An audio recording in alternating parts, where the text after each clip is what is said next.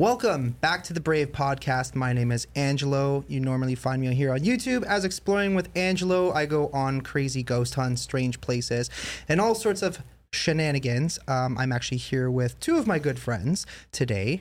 One of them you've probably seen in a lot of my videos, and the other one you usually see me here on the podcast. Here is my co-host, Moshi.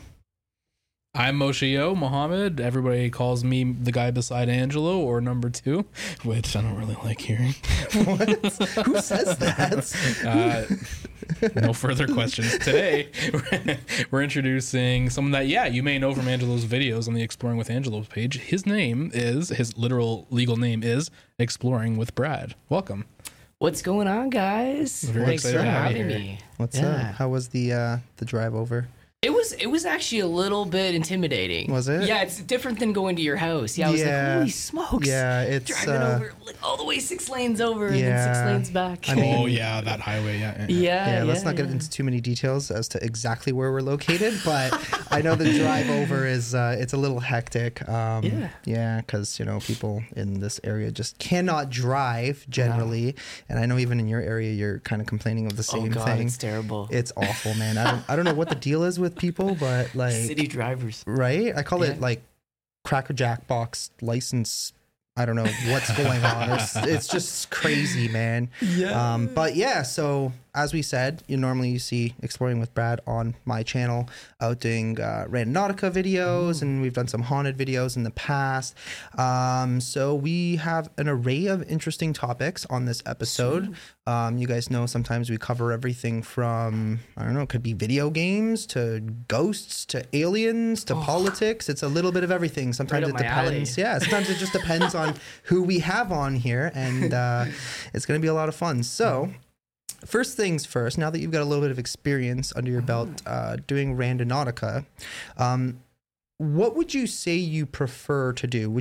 Do you prefer doing Randonautica videos, or do you like still doing haunted videos? I actually prefer doing paranormal, and it's because I was brought up in it. Mm-hmm. Yeah, like I like Randonautica, but I guess it's like the danger and then like just the other things that kind of follow. Like I've actually had like gone home and like, not like I don't have PTSD, but I've come home and have like mild PTSD, like some shock therapy from it. So it's just like, oh my in your God. mind, and then you're dreaming of what you did the night before. And so last night I actually went out, and because there was a huge lightning storm, and I was out there from about I was out there, man. I was out there filming. Wow. It was on and off pouring rain, and then the lightning was coming through, and I'm like, holy crap, man, I might actually die tonight doing this. That's wild. But yeah, like we said, I mean, you never really know what you're going to encounter, whether it's weather or realistically for me, nothing's really going to stop me, because I've gone out in 6 feet of snow before and just not really cared. The job's the job. Yeah, exactly. You do what you got to do, right? But why would you say that you prefer doing haunted? I guess it's just I've always been fascinated by it, and I've seen some people that were just so, like I'd say, like I can mention him, like Paranormal State, Brian Buell really got me into paranormal, and it was somebody that they wanted to help people, and I guess that's what I originally wanted to do, was learn enough about the paranormal where I could help people that are having trouble with it. Like, it's in their house, it's like to like maybe their daughter is exorcism, like like somebody possessed or something like that. So I really just wanted to help people, and that was the big thing that I wanted. Although like I heard like there's a lot of like education things that you need to learn by it, and then you have to go through the Catholic Church, which we do have the diocese, which is in Hamilton, to do. Apparently, they deal with exorcisms and stuff. That's what I was going to say, and to deal specifically with exorcism, which I was going to get into later on about other exorcisms. I've been to places where they have actually done exorcisms before, and it's just wild. But do any of you guys have any experience like with? Do you know somebody maybe who's been exorcised? No, not me personally. No. I mean, I know one person. I won't name them by name, but one of my friends. So apparently, what happened? It's kind of a weird story.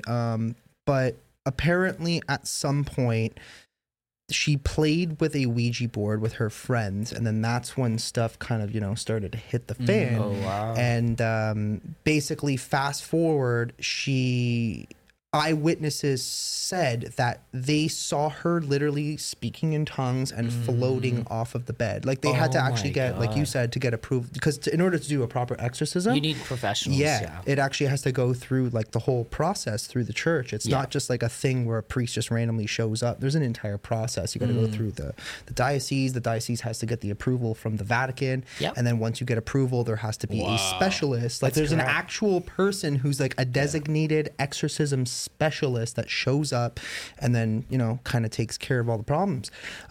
As far as I know, like there's a lot more to that story. How come it's always I mean, I shouldn't say always, but how come it's always the Ouija board? I don't know. How come you've done it's like a portal, Ouija? It's a gateway. So it's like, and you've done Ouija stuff so many times. Yeah. In videos at least, right? Yeah. Even off videos, like I've done the Ouija board. So what the Ouija board is literally just a tool to be able to actually communicate. Like the original term for it was talking board, right? And a lot of people, because of movies, right, because of pop culture, a lot of people think that the Ouija board is inherently dangerous. It's technically not, right? Realistically, any tool that we use to access the other side or to, you know, reach the other realms can be a tool that could lead to dangerous possibilities, right? And that could be something as simple as an EMF detector. That a lot of people don't get that. They see you using the Ouija board and they automatically think demon, devil, something dangerous, something really bad is going to happen. That's not technically true, because it's literally just being used as a tool in order to communicate with whatever might be in your surrounding area. Is it kind of like your intention and or literally the things you're saying? Or it could be chance? So there are certain things that obviously you're not supposed to do, right? Like a lot of times people will say, like, so we go into these certain locations. Like I've done a lot of booked locations, so I'll go into certain locations where we actually pay money to, like a lot of money, in order to investigate locations. And a lot of the times they tell us, like, please don't antagonize the spirits, etc., etc., etc. Oh, wow. Most of the time, the reason why they do that is because you will get these skeptics, for one, that will show up, and because they don't really believe, like you could literally have a lamp probably thrown across the room and they still wouldn't believe you. They'll still be trying to find a way to debunk what just happened. But these people, they have the habit, unfortunately, of you know, trying to antagonize whatever they might be dealing with, because they don't see or perceive these spirits as actually being spirits or actually formerly being human beings at one point. And it's like, you wouldn't show up at somebody's house and, you know, let's say they have a child and, you know, little Timmy's up in his bedroom and you're going to be like, hey, little Timmy, you motherfucker, like, get down here, right? Like, you're not going to do that. You don't show up at somebody's house and do that. So why would you, even when it comes to the spiritual realm, why would you do that? But unfortunately people do. So a lot of times they tell people, you know, don't antagonize people, and which includes the spirits and especially demons. But back to the Ouija board, there's been this kind of you know, idea that, especially because it's been used in so many movies, like I'm pretty sure there's a movie literally called Ouija or whatever, I think so. And it was like, oh, they're dealing with demons and whatever. But I mean, it's, at the end of the day, it's literally a thing that you can buy at Toys R Us, right? Yeah. So, and it was actually originally only made just for kids. Yeah. Like it was just made for children as a children's toy. No, it wasn't. Oh, no. From what I read, I thought it was. Like I was reading, I don't know if it was by Hasbro or... No, yeah, okay. Or is that not true? No, that's definitely not true. So the ones you're thinking about are literally the ones that are created as like a game board or a board game. Okay, because I was trying to research. I'm like, where did it come from, and why is there skeptics in back? No, the original... it came long time ago, and that's originally what it was called. It was called the talking board, and it was used to contact, you know, and there's a lot of, back in the day, you had a lot of like spiritualism and occultish or occultist type of people who would communicate with, you know, the other side, and that was one of the tools that they used to use. And it's not necessarily something that's supposed to be inherently dangerous. Now, in a certain scenario like that, the reason why things probably went wrong for her in particular was because there was something already there, right? So if you already have some sort of attachment, and they do believe that it was passed down. They do believe that there was a family member that did some sort of weird voodoo or black magic sort of thing that involved their family members many years ago back home in Italy, and whatever it was that they did essentially was already attached to her. And then when she used the Ouija board, I believe it was either maybe coincidental, and it just kind of started all of a sudden escalating to the point where she became possessed, speaking in tongues. And it's like you said, like when you're trying to reach out, that exactly. things happen. And I was going to talk about this too, because I actually did a documentary about this. I did a lot of research because I'm like, okay, so how come there's so many people that don't believe? How come there's so many people that do?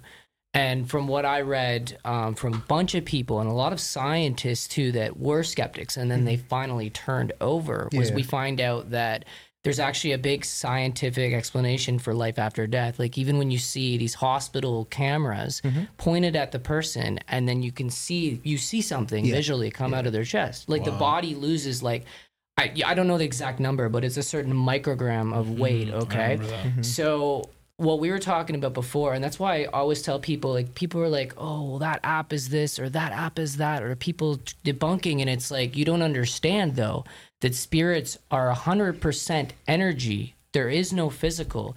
So there's the EMF energy. I don't know the different types, but there's like, because I did, like obviously that was in my notes doing this documentary, but there's so many different types of energy scientifically that the very first spirit boxes were really just radios. That's why when you see the SB7, it's picking up radio signals. People are like, oh, so why? And it's because they seem to work well through technology. Like even the human body, electrons, like we're full of electricity passes through us. Radiation, like this is radiation, like heat, like things like that. So like the spirits react to that.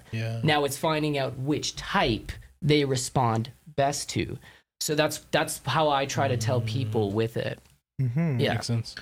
I've always kind of learned that it's kind of like they can manipulate electronics, right? Even something so simple as a phone, right? I mean, if they can realistically, like if you've ever seen the movie The Poltergeist, where they're manipulating TVs, right? And that somehow the TV was like a sort of like a portal, right? Perfect example, which is kind of based in reality, right? It even brings us back to the movie The Exorcist, which, believe it or not, The Exorcist was actually based on a very real story that happened, right? And we'll probably get into that in a few minutes, but I've always found that, you know, spirits have the capability to manipulate things, hence why we use things like spirit boxes or certain word bank type of devices nowadays are very, very popular. REM pods, which I'm finding very useful to prove almost instantaneously when something is there, right? I have multiple REM pods, and that's a scientific device too. I want one so bad because of how legit the REM pod is. It's very awesome. REM pods are pretty dope. Temperature too? It can, So, but you got to be careful with that, because one thing that I've noticed with the temperature system is that, so first of all, a lot of times we keep them in our bags, right? So if I have it in my bag for a long time, it'll stay warm, and then I'll take it out of the bag, and then if you do it right away, obviously the temperature in your bag that's kind of, you know, getting the heat radiating off of your body into your bag is going to keep it warmer. And then as soon as you put it out, obviously the temperature suddenly went from hot to cold, or at least suddenly colder. So you might be even, you know, manipulating yourself into thinking that, it's actually doing something. But best off using it for motion and Well, it's not really for motion. So a lot of people don't really. What a REM pod essentially does is it's in the reverse of an EMF detector. So a detector will detect when something is sending off an EMF frequency, and it picks it up. REM pod does kind of the opposite, where it emits a electromagnetic frequency. When that frequency is broken, that's when it goes off. And that's why you have the different color sensors on these newer ones, like the red one, for example. It's good to know that. And it's based on proximity. The sensors will tell you how close whatever it is that's hitting the REM pod. So that's what it is. It's just detecting something, like something ran past. Exactly. Okay, cool. And there's been several times recently. I think we're going to actually go to a place tonight that you're going to be very surprised how haunted it is. But like every every time I use that, well, not every time I use that thing. Sometimes there's scenarios where I'll use it and it just does nothing at all. Yeah. Other times the thing goes absolutely insane and there's really no proper explanation as to why. In reality, I don't really know.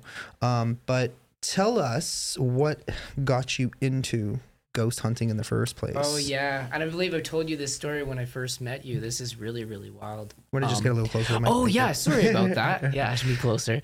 So when I was, I'm trying to think about the exact age. So I moved to Wasaga Beach approximately around 15, 16, and we lived in this house.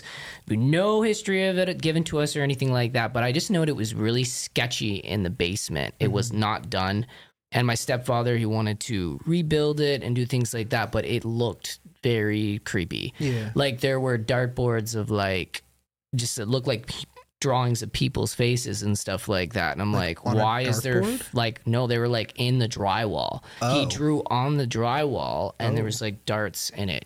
And I'm like, okay, like was there only one family to live here? And my mom didn't like to get into it. So anyways, later on, we found out that there were actually a family living upstairs and then a gentleman living downstairs, and he rented out the basement, and he was a convicted pedophile. He was well known to the area and things like that. And it was very disturbing because like I'm like, okay, like why did we buy this house, blah blah blah. Like I felt really creeped out because I ended up in the bedroom downstairs, of course. And it was just it was very disturbing for me. And like I had just, I didn't feel comfortable sleeping down there. It was much colder than the rest of the house. And I'd even go upstairs and I'd be like, can you put the heat on? I'd be like, what do you mean? Like the heat's on full tilt. Like if you go downstairs, it's literally like, it says that it's 84, 85. And I'm like, you're joking me. It's like a freezer down there. You know what I mean? So anyways, getting settled into the home and stuff like that, I just noticed like weird things just happening. I would get out of bed and the tap would be running and I'm just like, oh, whatever, turn it off, come back to bed. And this happened for a while, just little things like that. And then I did notice too that we had, like the old phones, like the just hang up, like, the phone that mom and dad had, because like cell phones were kind of still new, right? Like, so anyways, there'd be a call and like my parents wouldn't be there and I'd pick up the phone, just nobody. And then all of a sudden it was just like, it was as if somebody would call and then hang up as soon as I picked up. Well, eventually this just ongoing thing, getting up in the bathroom, going to turn the friggin' the taps off and stuff like that. I started to like hear like some sound. I'm like, okay, well, this isn't normal. It sounds like there's actually somebody in my basement. So I heard footsteps, and when I approached the it's like the hallway that goes down into the to the washroom, I just saw a woman in my house. And it's clear as day. Like a lot of people say like, oh, like if you see these things, it's translucent or no, like I thought like somebody broke into my house. Like this is crazy. Like there's just a woman in my house. I'm like, can I help you?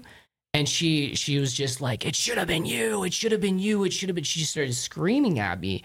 And I remember slamming the door, locking the door, like, because we had, there was actually a door that went into my room. And then there was a washroom door. I locked both of them because I'm like, oh my God, like if she's going to try to get into the other door. And then the door would be banging, like just trying to get in. I literally pulled up the covers up over my head. I'm like, I just hope she goes away. Hope she goes away. And then the next day I'd gone up to go for breakfast and I'm like, did you guys hear anything? And they're like, no, we slept fine and whatever. This was the part that I don't understand either. Like it was a big house, but not like a big house. You know what I mean? Like there was only 2 floors, right? And they're like, no, I didn't hear anything at all. And I don't know why, but I kept it to myself. Like usually people are like, oh, I saw this, whatever. And I'm like, okay, we had a trespasser. I'm going to check the windows, check everything. I didn't believe in any of this stuff. I was actually very agnostic.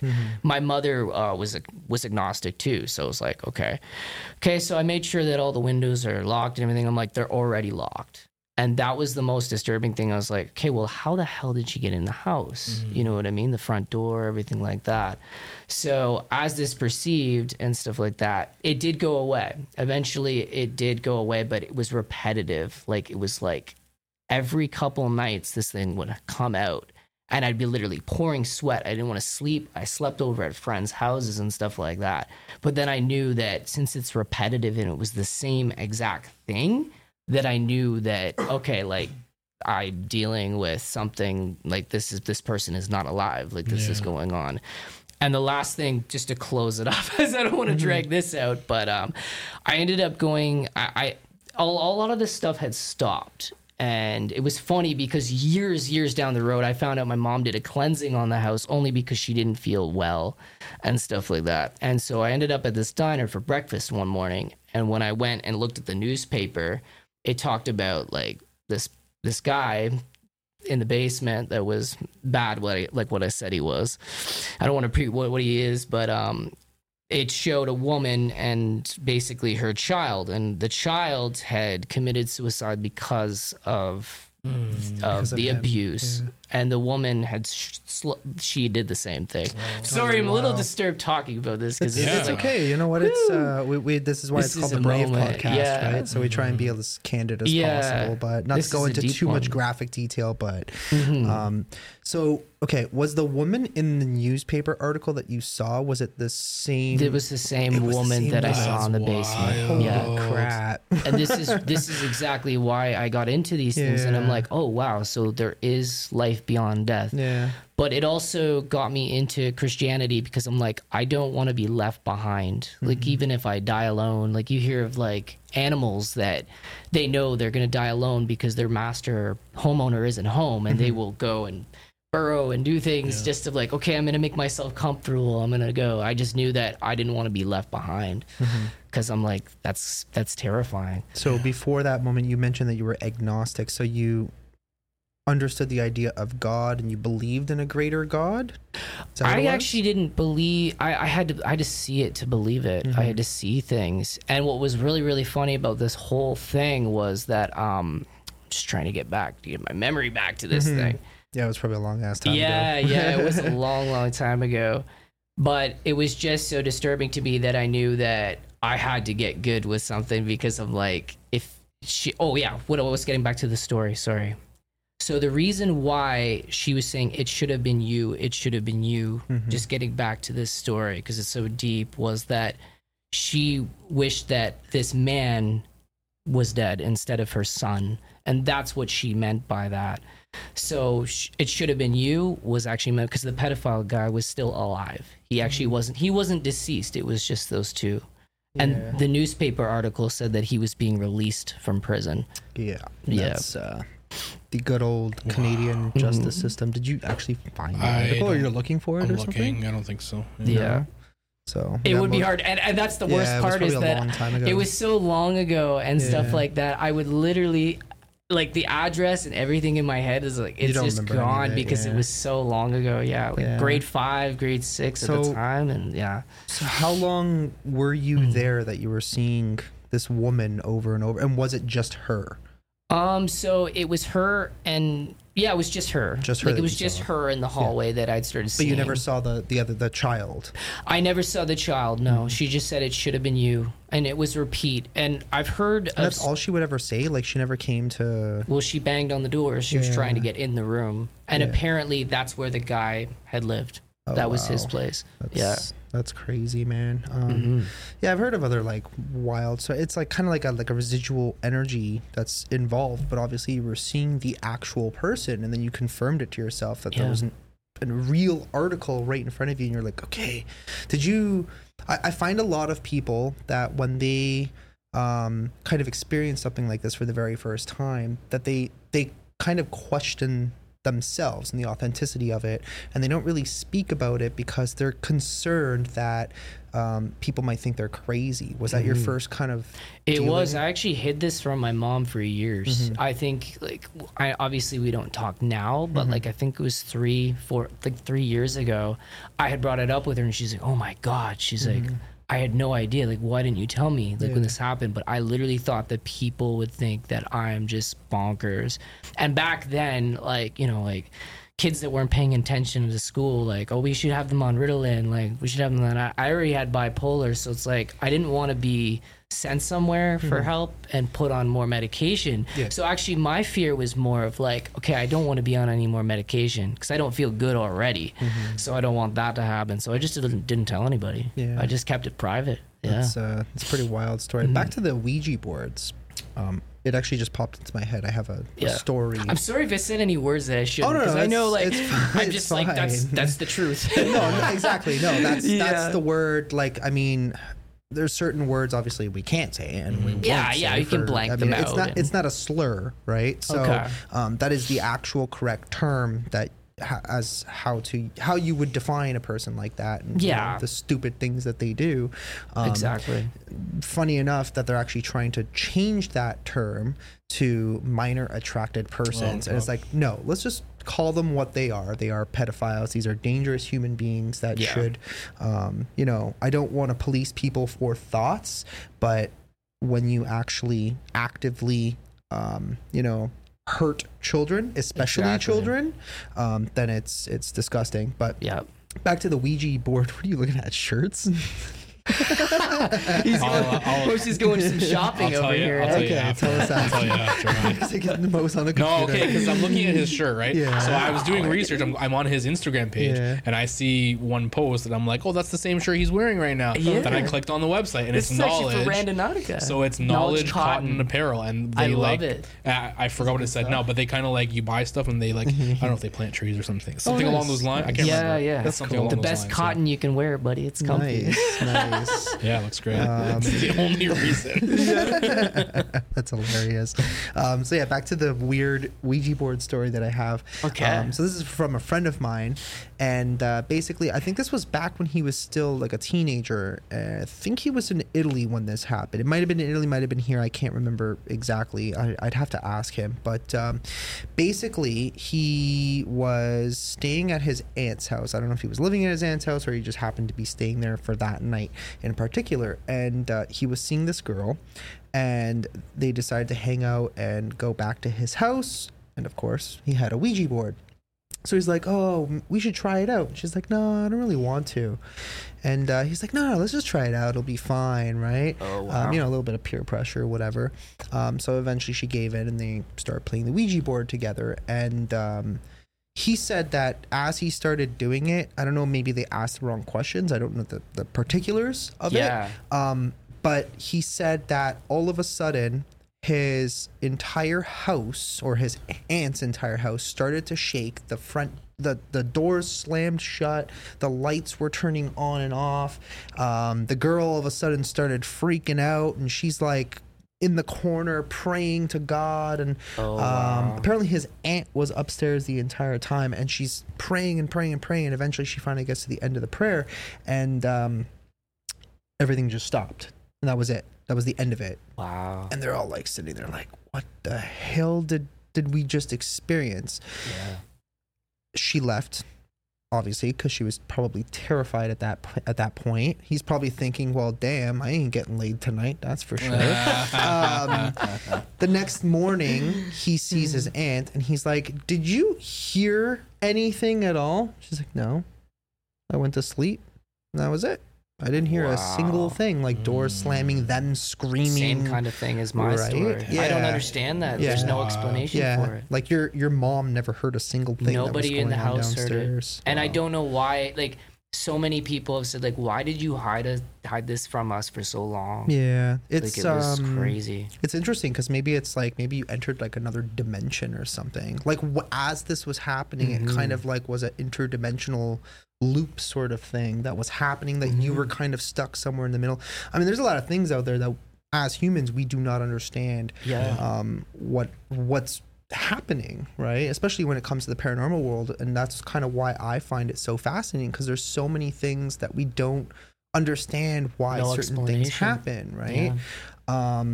Like what are certain things? I mean, I know a lot of it derives and is kind of understood through theology and religion, and things like that. And like, obviously Catholics believe in, heaven and hell, angels and demons. Muslims believe in jinns and demonic activity and things like that. And obviously there's different, religions that believe different things, right? So, and it's kind of fascinating to research it and kind of delve into it. And I don't know, I've always just been really fascinated by it. And I guess that's kind of why I like doing it as much as I do as well.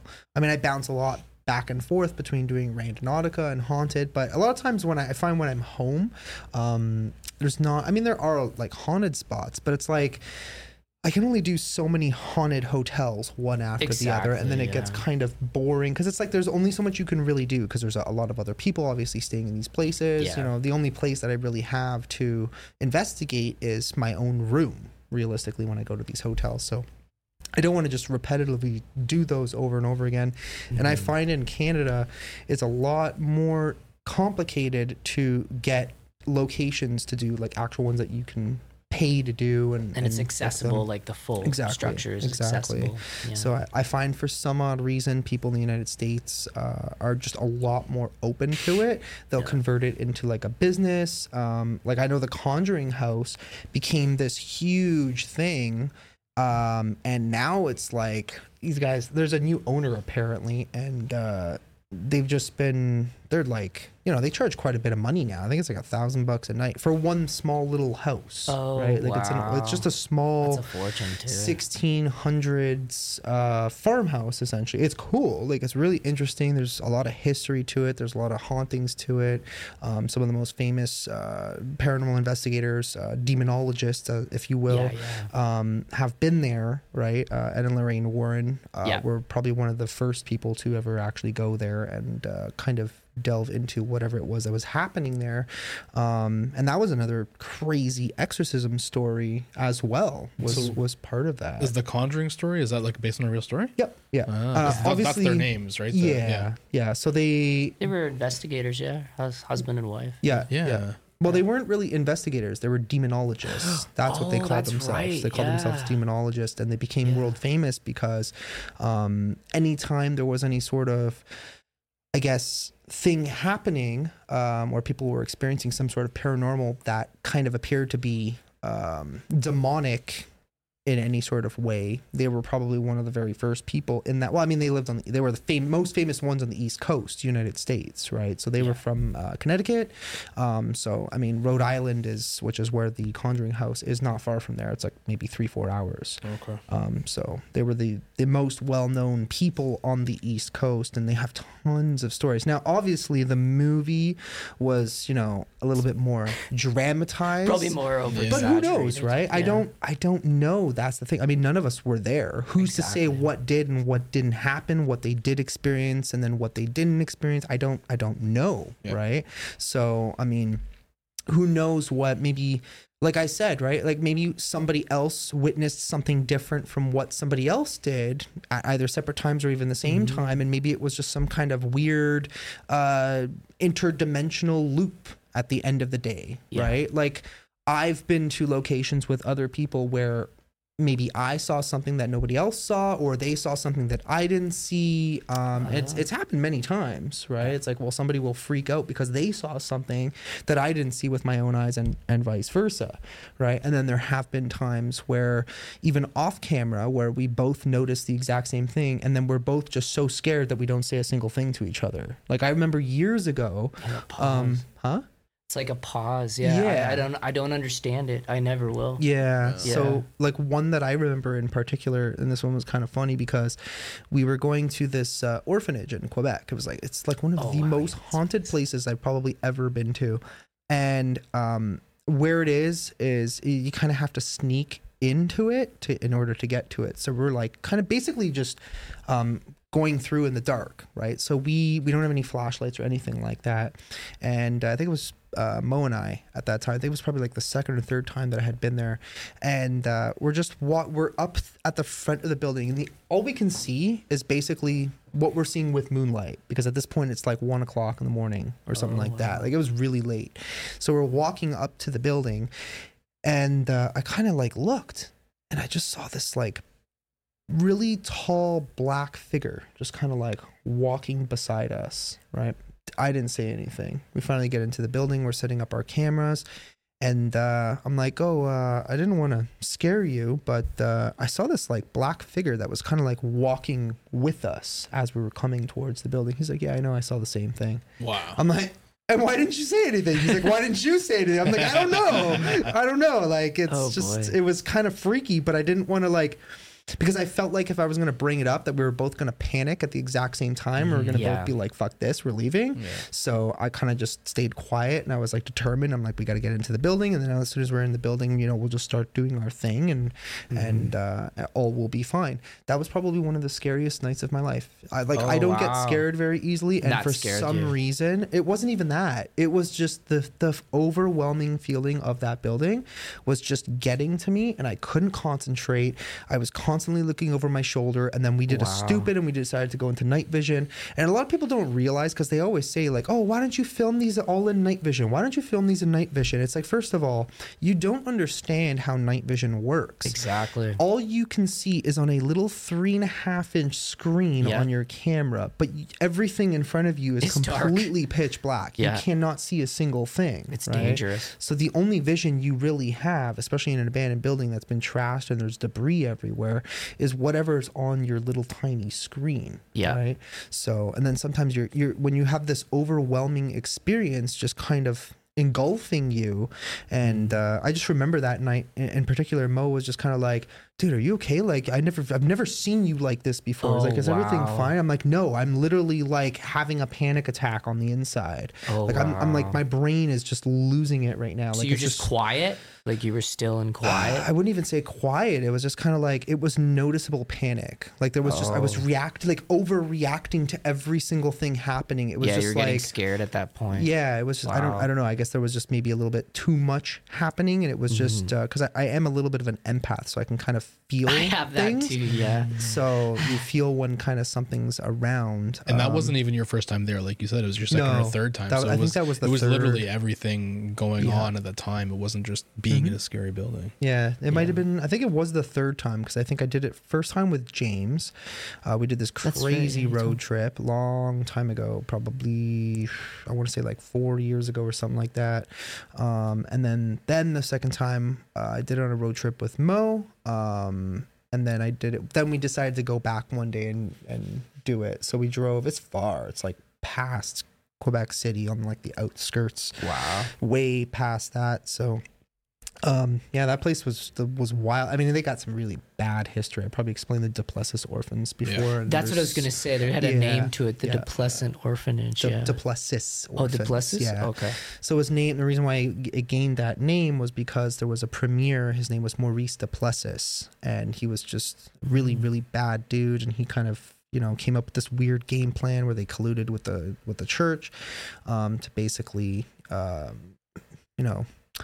kidnap all these children, and they kind of forged all their paperwork to say that they were all mentally challenged, and they put them all in these orphanages and basically ruined their lives. Like a lot of these kids died. Right, they died in these places, and they don't even know where their bodies are. There's they're saying that their bodies are God knows where. Right, and this happens at a lot of different asylums or old school mental institutions, because recently we went to Kings Park Asylum. I go there for some reason. It's just like an anniversary thing. I go every like 3 to 6 months at this point for some odd reason. I don't know what it is. That place I'm just attracted to it.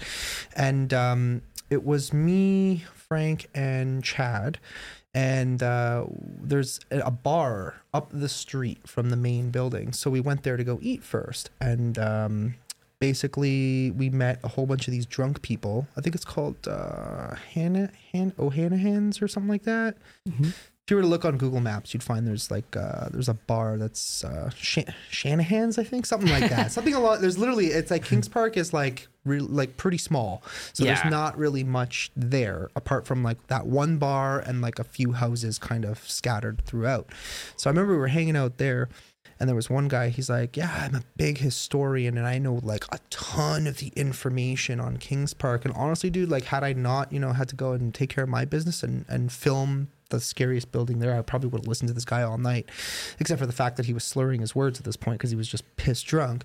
Yeah. But he's telling me, he's like, oh yeah, this whole area has just bodies everywhere. Like when people died, there was nothing here back then. So they would just go, and they had a lot of potter's fields, and they're unmarked. There's only one spot that's actually marked. He's like, that's literally just a drop in the bucket as to how many bodies are actually here.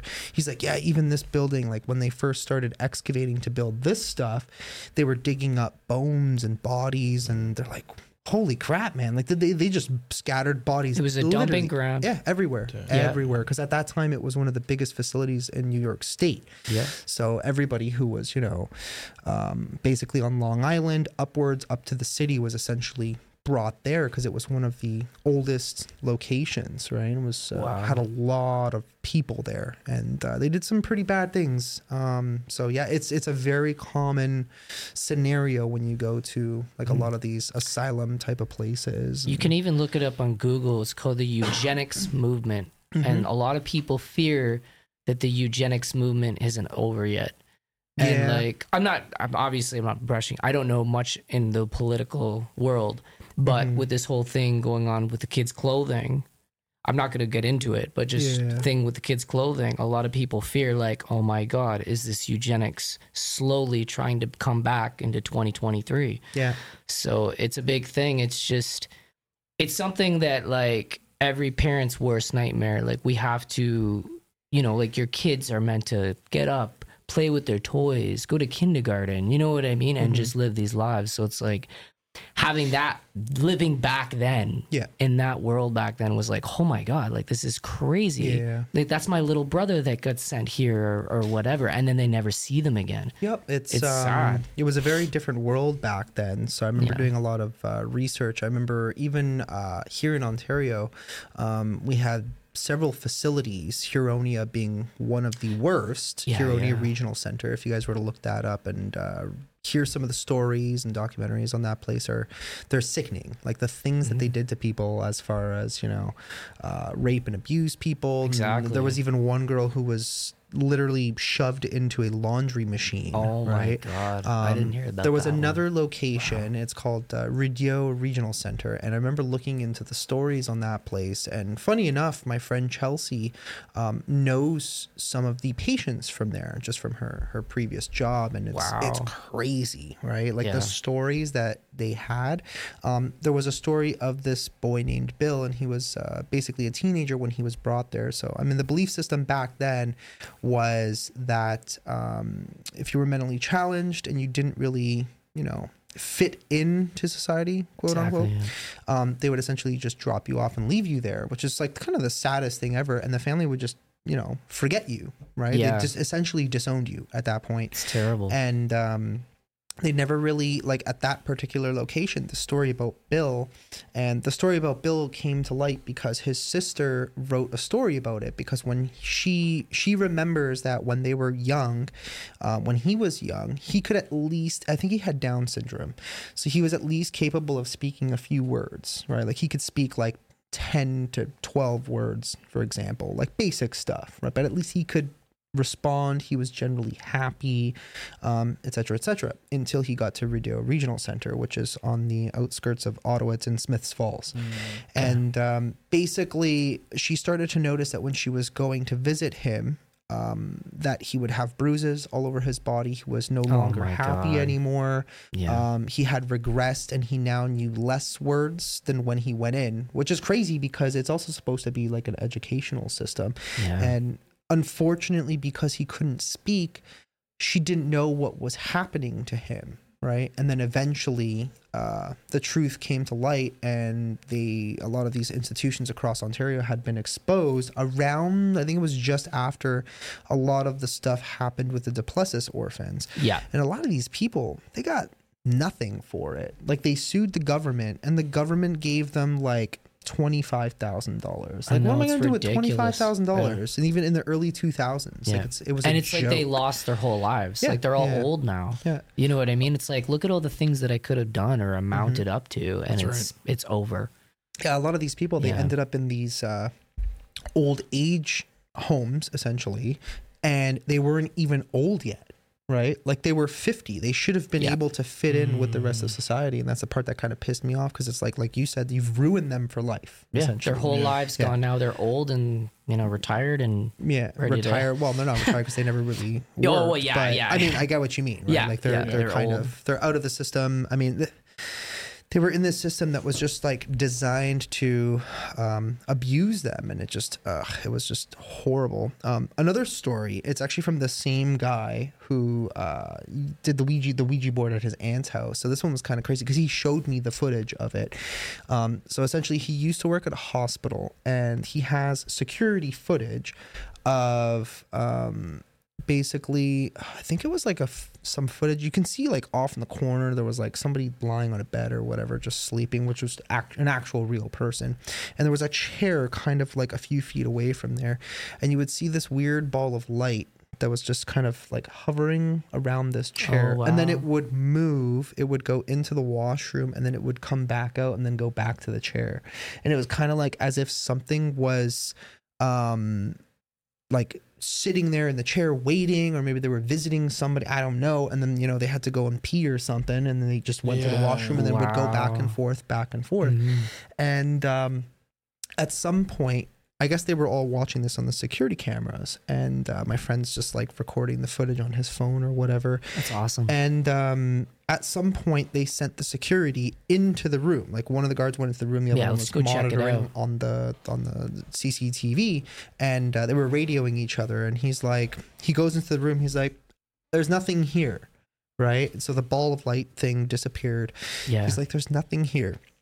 And they're watching the TV. All of a sudden, this thing like appears above him, but he couldn't see it, but they could see it on the TV. Wow. Oh, right. Wow. And they're like, "It's right there. It's right. It's like right above you." And he's like, "What do you mean?" He's going like this. Was the He's TV like, recording? Yeah, they were literally, that was like a camera. Yeah, so they were all watching the security cameras That's of this awesome. happening live in person. He's like, "I don't know what to tell you. I don't see anything at all."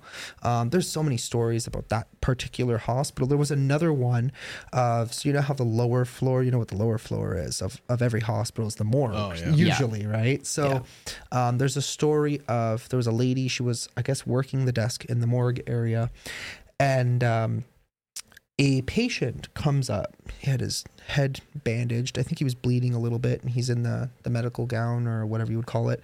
And he comes up to the desk. He's like, "Hey, where's the emergency room?" And she's like, "Oh, you're on the wrong floor, dude. Like you gotta go up one floor, right?" And he's like, "Oh, can you show me how to get there?" And she's like, "Yeah, I got nothing better to do. I'll take you there myself, or at least as close as possible." So she goes with him into the elevator. They go up a floor, and she's like, "Yeah, if you follow this hallway, and then just go all the way to the end, turn right. You're right at the emergency area. You can't miss it." Yeah. He's like, "Okay, cool. Thank you." She goes back down. She radios security, and she says, "Hey, there's this patient. He's roaming around. He was looking for security. Can you just make sure he gets... he's roaming around looking for the emergency. Can you just make sure that he gets there?" So they said, "Okay, whatever." And I guess she had looked at his bracelet and had his name. They call her back, and... because they had called security, emergency themselves. Yeah, she read his bracelet, right? So they had that information. Emergency themselves to make sure that he had arrived there. And so they call her back and they say, "Hey, that person that you spoke with, that person's been dead for hours. Their body is sitting in the morgue." And she's like, "What?"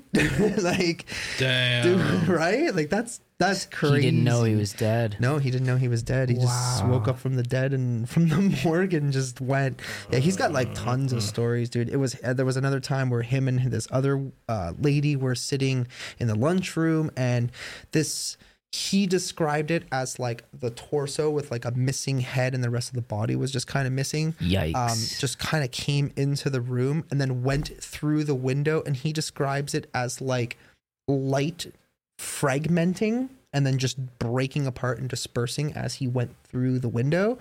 Wow. And it was him and this other lady both sitting in the lunchroom, and he goes, "Did you just see that?" She's like, "Yeah." was a little too afraid. I didn't want to say anything, but they both literally saw the exact same thing at the exact same time. It's just like, dude, I mean, I can only imagine the amount of stuff like that. If you work in like, a mental institution or especially an old one or a hospital, you'd probably see all sorts of crazy stuff. I personally think that hospitals are the most haunted places ever. 100%. I bet, absolutely. Because of everything, 100%. So, I guess that's enough of our ghost. You have another ghost story, actually, don't you? There was one that you went to. I don't remember what it was called. Yeah, you saw this is funny. So this was later. I've only had 2 encounters where I've actually seen something visual. This was at Nancy Island. This is just in Wasaga Beach. Which isn't far. So it used to be called Schooner Town. And during the War of 1812, the ship was passing through, and like just everybody shooting at each other and killing each other. And like basically this ship was sunk. So anyways, I'm like, well, I've got nothing better to do. My cousin's up for the weekend. I'm like, I don't know. I'm not very good at entertaining relatives and stuff like that. And it's funny because I am very social now, but back then I was very introvert. Like even when this stuff was happening. So I was very introvert. I didn't really talk much. And I'm like, okay, I texted my mom. I'm like, okay, I'm going to take our cousin to, Nancy Island. He can check it out. It's a little historic site. They have a lighthouse. We had a nice view of the lake. So we're there and we pass by. There's actually a grave of a soldier and everything. We pass by that. We go in and they actually have the wreckage of the ship. It's still in there behind glass. And there was actually an area, because how they change museums all the time. Like it's 2023, so the museum looks different now. But they had all these like mannequins and things over there. And I'm like, yeah, there's like a little library. And my cousin's in the games room and they have like 1812 like trivia kind of stuff going on. And then all of a sudden we just see this lady and she's got like old clothing and she's kind of walking back and forth and she's got a book in her hand. She's looking at us. And I'm like, oh, are you one of the actresses that like, work here? I heard they do shows and stuff like that. Because they do like reenactments of like the 1812 battle and stuff like that. She didn't say anything. She just kind of looked at us and she just kind of kept doing what she was doing. So then I'm like, I'm kind of going to go talk to her because I've tried to ask her the same question like several times. She's not answering me. So Aaron's like, okay, I'll come with you. We go in. There's nobody there. There's absolutely nobody there. And we're pulling out books. I'm like, is there some sort of trap door? So I'm like, okay, this is just really, really weird. My cousin got really freaked out. He was very little at the time. And I'm like, okay, let's get out of here. So as we were going out, I go to the cashier lady and I'm like, is there an actress working here? Like, is there anybody here that like, works here that does the acting and the reenactments? And she's like, I'm the only one here. And I'm like, what do you mean? Like, we just saw a woman and I described to her T, like what she was wearing and everything. She's like, you know what? You're not the only person that has said that. But I swear to you, it's just me and security. And it's funny because I talked to my uncle. He's passed away now, but he said that I saw the same woman. Like, you're kidding me, right? When he went previously? Yeah, because he went to, before he passed away, he went to the old war fort, and he thought it was a real person too. He didn't even bother to do what I did, right? And so, yeah, that was the second one. That's the second time I've actually seen one. I haven't seen anything since then, since I was a kid. So I've seen a few things. I've seen what I described as almost like the devil kind of looking type of thing, like reddish skin. But I've seen a couple different things that kind of resembled the same thing. I don't know if it's like something demonic or I don't know. I mean, I can only presume. There was another time I saw a woman. It was really weird. It was another night. Mo and I, we went to the London Asylum, the infirmary building. Oh, yeah. I don't know if you ever. I think me and you did it. We did the old building. We had a couple like weird things happen too when we went.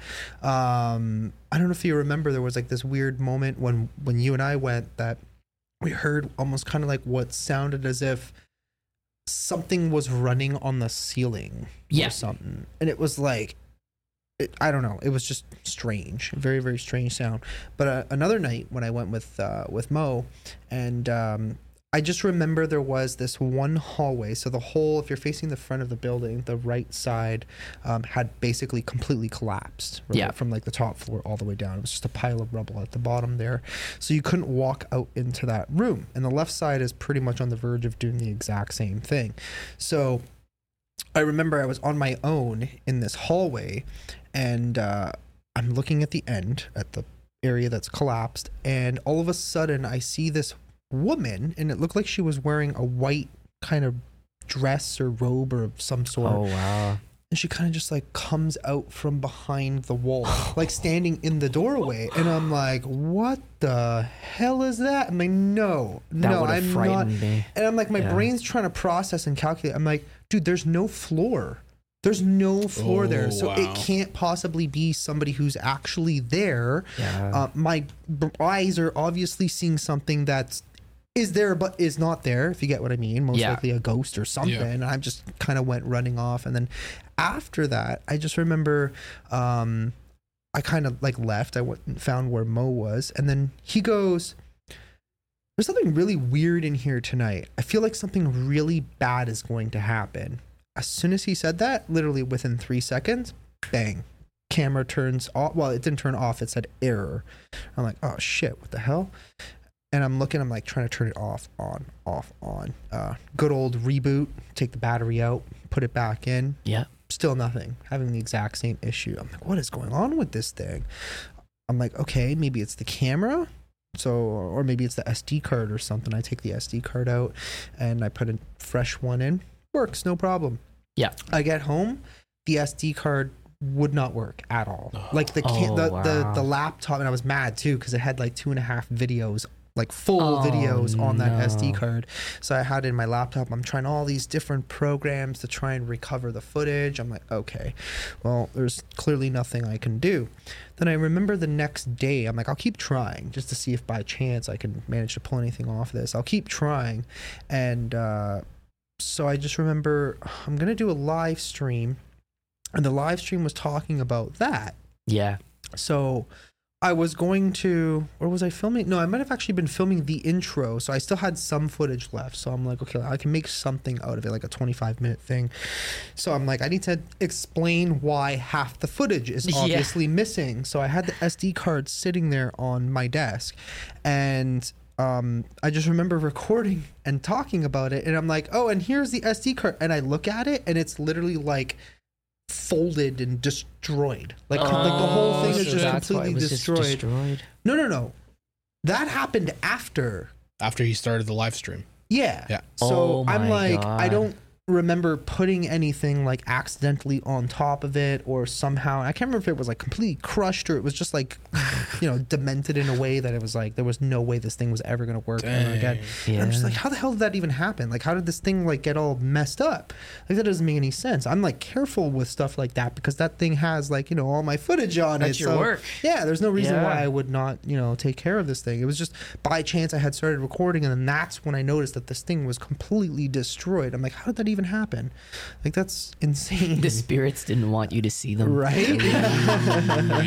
I mean, somebody came home with me that night and was like, nope, you ain't ever recovering this footage. It's not gonna happen. But yeah, I remember that. I've had a lot of weird things happen since I've done this. Most recently, I swear I saw what looked like a Navy soldier. I was at a place called the Pillion Castle, and at one point it was owned by the U.S. Army.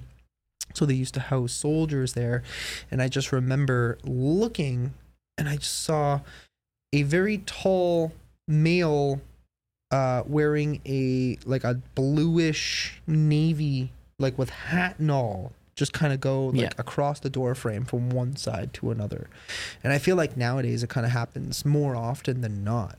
Right. Mm-hmm. So, I mean, I've been to a lot of different haunted locations, haunted, grounds. I've even been to Auschwitz before, which was a long time ago. But been there and done it, right? Like, who knows what's following me around at this point, right? I know when the boy Bill, he was following me around for a while. I've actually seen some of your footage that you showed me, and I'd be like, this is just insane because it's the same person coming through the same technology that we're using. It was the same every time. Several times. And that actually gave me goosebumps. Yeah. And you showed me that. I'm like, how? Right. I'm like, you're here, and then you're there, and then you're there. And then it's again and again, Bill. Yeah. Like, that is crazy. It was just like, so we used to use this app. I still use it once in a while, but it was called the Necrophonic. And it's kind of like, a lot of times it just sounds like jumbled up words and it's very hard to make out.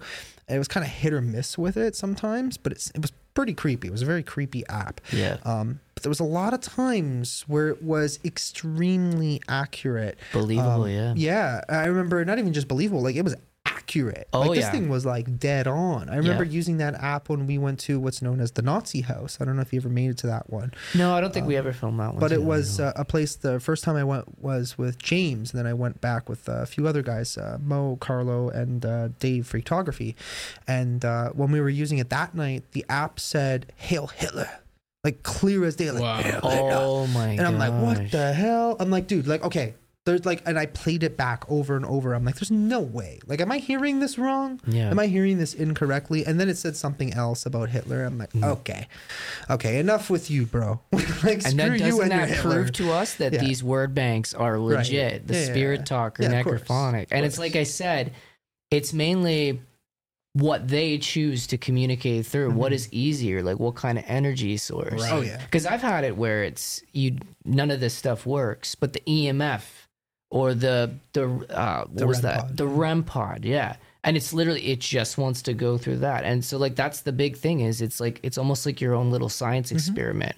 Okay, what do you want to communicate through to us, right? Wow. Yeah, there's all So- sorts of like cool little gadgets and Yeah. things that you can use. But yeah, that was me seeing the Navy man at the Pythian Castle, which I honestly I thought that was really cool.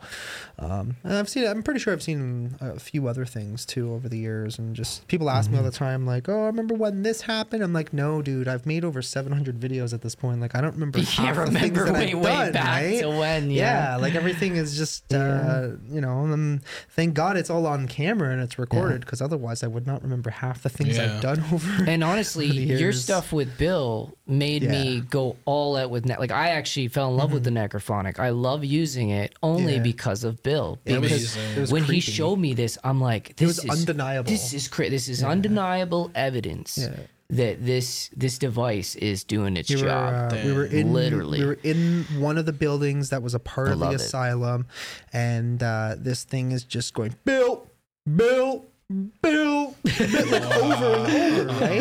And I mean, you had to remember that he was mentally challenged. He had Down syndrome. He could only speak a few words. The way he would right? speak and everything. So, I mean, to me, it was like, okay, so he knows his own name, and that's why it's on repeat, right? Yeah. That was probably one of the only few words that he probably still remembered up until the moment of when he died. And then towards the end of the series, I remember me and my friend Lamar ended up tracking down where his gravesite was, and to me that kind of like meant a lot, right? I was like, because I had to kind of like find his resting place. yeah, I and had done all this put it at research, and I peace, kind of yeah. felt like, you know, for me, half of doing that documentary for me was kind of like telling the world, like, this is what happened in this place. This is what happened to Bill and many other people.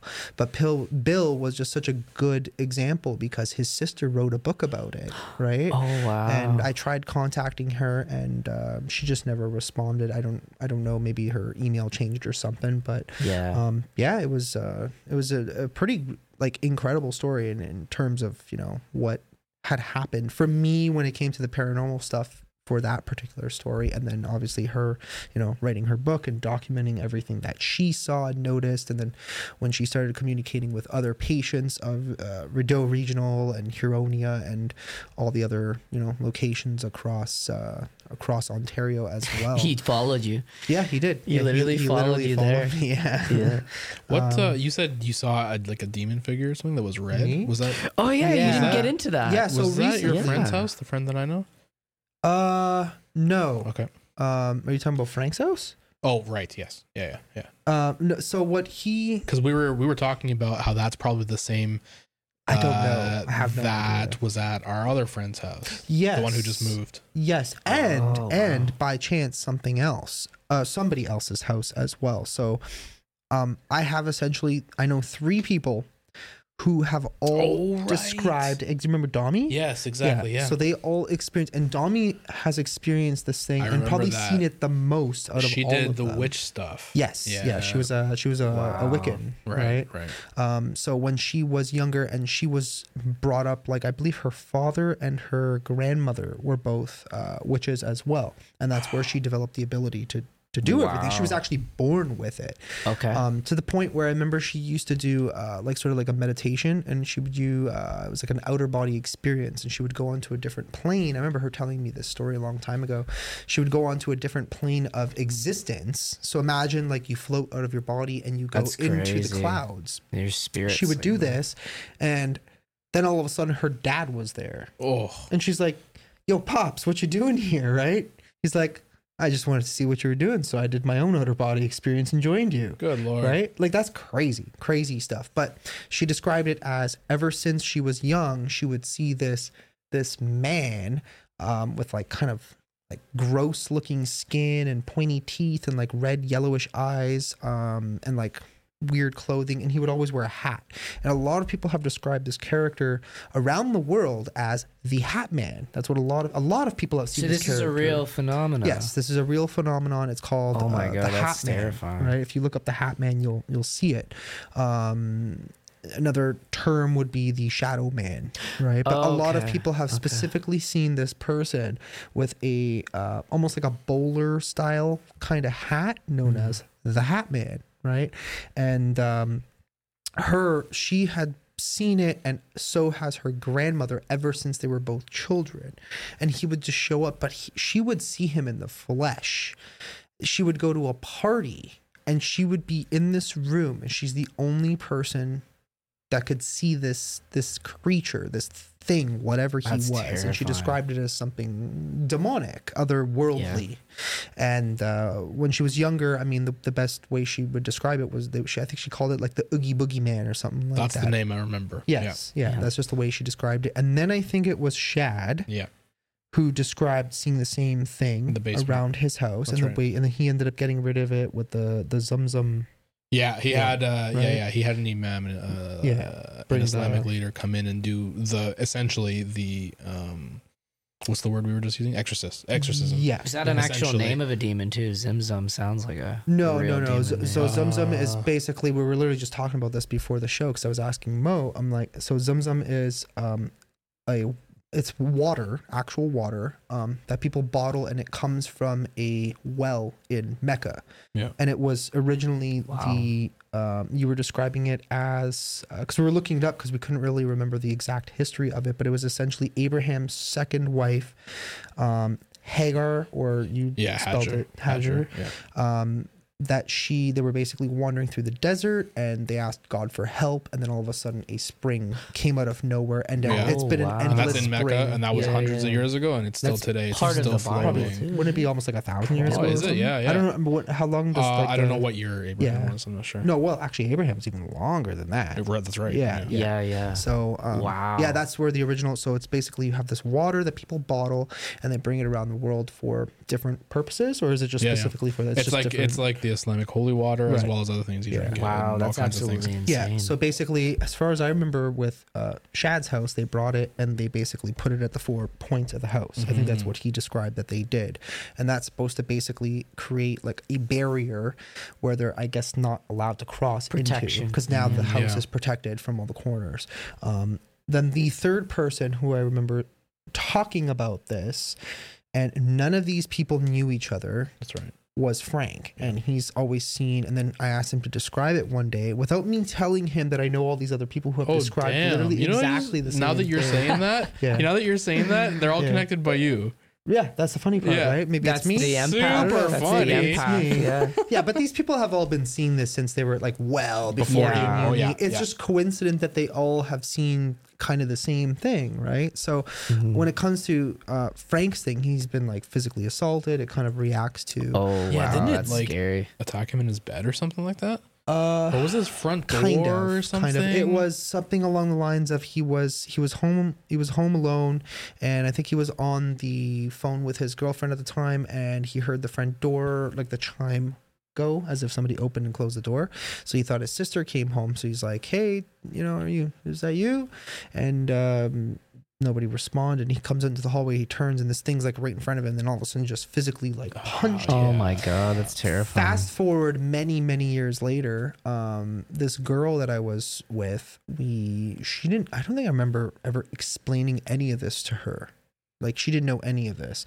And we went to his house one day. We pulled up into the driveway and we park, and she starts freaking out.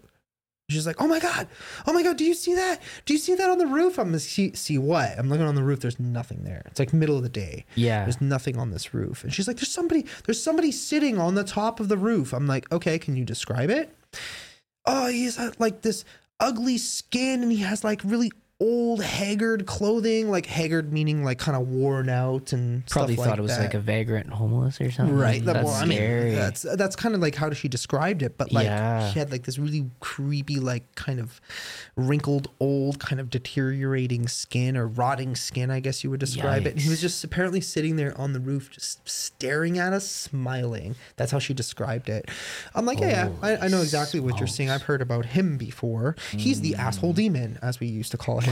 And when we went in, I told Frank that, she just saw your friend outside. He's like, what friend? I'm like, your friend. Do you think he was on sitting the right roof. above where his bedroom is too? No. Roughly? No, he Yeah, I wasn't. was just no. gonna Dang. No, kinda he get was spooky he was here. sitting above like one of the front window, the way where she pointed out. Anyways, like I didn't physically see it, but I like kind of his house. used my imagination to kind of create what she was seeing and where exactly. And no, he was kind of sitting like on the front part of the roof, kind of just sitting there smiling and staring at us. my That's how she God. described it, anyways. That's but terrifying. the funny part is that she had never heard any of this before. Like this was all new to her. I mean, obviously we had to explain what the hell she saw after that, and then she kind of understood, right? But I mean, it's not the first time somebody around him has ever actually seen it before. Okay. Like he's had other people, like kids. It usually comes to kids. Way. His nephews claimed to have seen it. His other cousin, who was very young, like ran over one day because they lived on the property next to him. So he comes running over because Frank used to have a big, beautiful golden shepherd named Rex. So he would run over because he wanted to see the dog, right? And anytime you would go to Frank's house, obviously you'd go up to the window, and then Rex would run up to the window and kind of be like barking or whatever, staring at you through the window, as you know most dogs would do. Yeah. So this little boy, he runs over. And he runs up to the window expecting to see Rex, right? And Rex didn't come. But there was something else standing in the window. And this kid looked and just turned and just ran crying and screaming at the top of his lungs. Wow. And his mom's Scared like, him. what's wrong? He's like, I saw a monster. And she's like, where? He was in the window. I saw the monster. I know what I saw, blah, blah, blah. And yeah, it's like, dude, it's Do you not know when he the- first started I think he seeing was a this kid. guy? I think he was a kid. I remember that his first story was basically, I think the first time he saw it was like he was in his parents' room because their computer was in their room. And they were sleeping on their bed. He's on the computer, I guess, playing a game or whatever.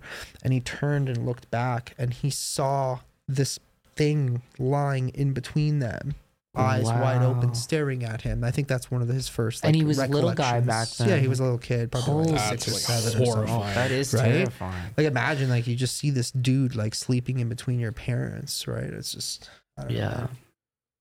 And That's- see, like that's where we're getting back into technology. Like you don't know if it came through his computer, through like a radio. knows? That's what I Who mean. Is knows? that like you were saying that anything could be either a portal or a way of communication, and it's just energy, technology.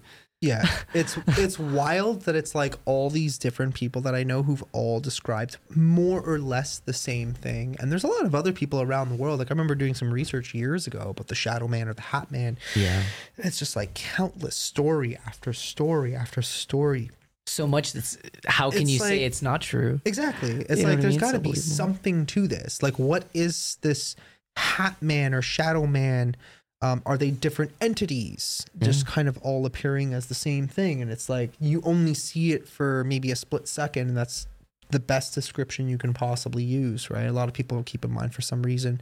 Their stories are always like, oh, I was sleeping and I woke up for a second. I looked up and there was a man wearing a hat in the corner of my room, and then I blinked and he was gone, right? And it's like countless stories about things like that, right? So, yeah, I don't know. That's just what I remember reading long over the last couple of years. Anytime I would do research on the topic, that's kind of the gist of what would show up, and it's freaking wild. Wow.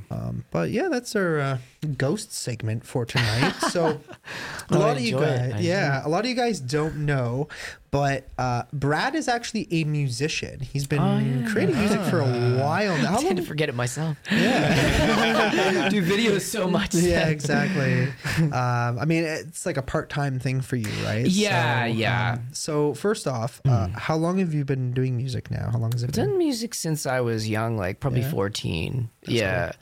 And I've just like growing up in high school and stuff, that you're with the rebellious sorts, like the punk rock, goth rock kids, and that's kind of how I got into it. I just fell in love with music, and then the emo stuff I'm a huge fan of too, so it's like a combination of things. I love emo. I think we all generally, like, for some reason we're all into this same like emo bands, like the Used. That's where me and him hit it off, is like the Used. I love MCR and oh my god, the lists go on with all the bands. So. What do you do in music? I'm the singer. Nice.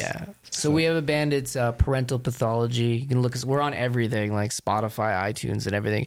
This was actually the very first time though I was actually happy, like, with the singing and the work and everything. Like, our producer Brett Carruthers, he's just amazing. He's phenomenal, and I met him online actually. I was a big fan of his band.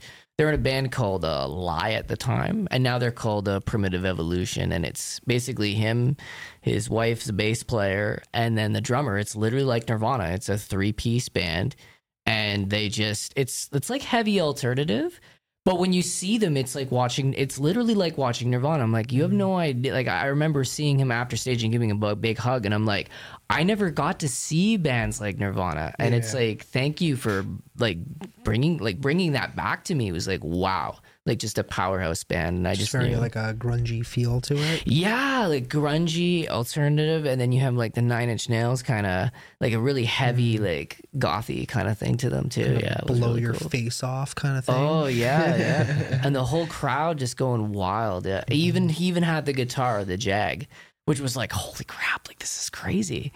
So I fell in love with it, and I was just like, I want to do that. I want to be like that. Yeah. So what would you say your genre is mostly like? We're kind of a mix. A lot of people say that we're experimental because it's like back and forth. But if you were to put it down to anything, I'd be like heavy alternative rock. Yeah. Okay, cool. So the most recent stuff you did, is that like a full album that you did, or just EPs? Oh, that we're doing right now? Yeah. So we're actually working on a full-length album, but my producer said that it would be best to just release them as singles each time. Because actually a lot of people don't know this, is that people's attention spans are terrible. So if you release a full album, everybody on Spotify and these iTunes, these digital platforms, people will just listen to the first song, and then the rest of the album is gone.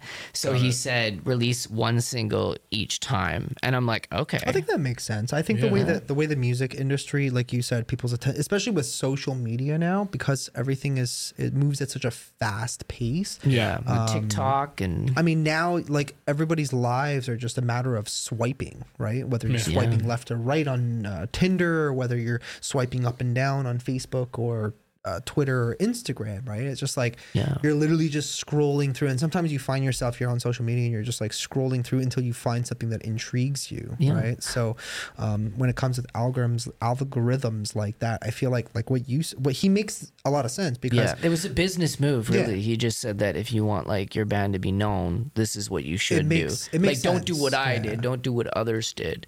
And I thought like, well, that's pretty awesome. I mean, like our first song, we've got over 1,000 views on Spotify. We've never played a show. And he said like, that's really, really good. And you're literally you're building your brand. I think it's the same thing even with YouTube. I mean, like you got to do something. What do people like? And then continue to do that. Like obviously you want to do what you enjoy as well, but your own style.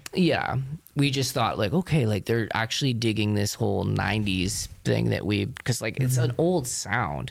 So I was like, I don't know if anybody will dig it, because it's literally 90s into 2000s like kind of music. So we just rolled with it, and then I keep getting people like mainly from YouTube, like all of our subs, and they're like, man, when are you gonna do a show? When are you gonna release new music? And I'm like, okay, that's cool. Like people are enjoying it. So Yeah, I mean, I told you a while ago when you finally started, picking up some steam, and a lot of my followers started following you as well. And I'm like, yeah, man, you got to use that as like your, and I have been to build up your music. Yeah. If it were me personally, I would just put it on my main channel at this point. I don't care. Yeah. You make a music video or just want to upload a song, just put it on your music Brett channel. said the same thing. He's like, make sure to put it on there. And Yeah, like, exactly. sweet, Like it should be on there. And I mean, obviously people will identify that, oh, this is Brad's music and it's different from his other stuff, whether it's Haunted or Randonautica or whatever you're doing at the time, right? Yeah. So that's kind of cool that it's a throwback to like the 90s style of music, because I feel like that music's kind of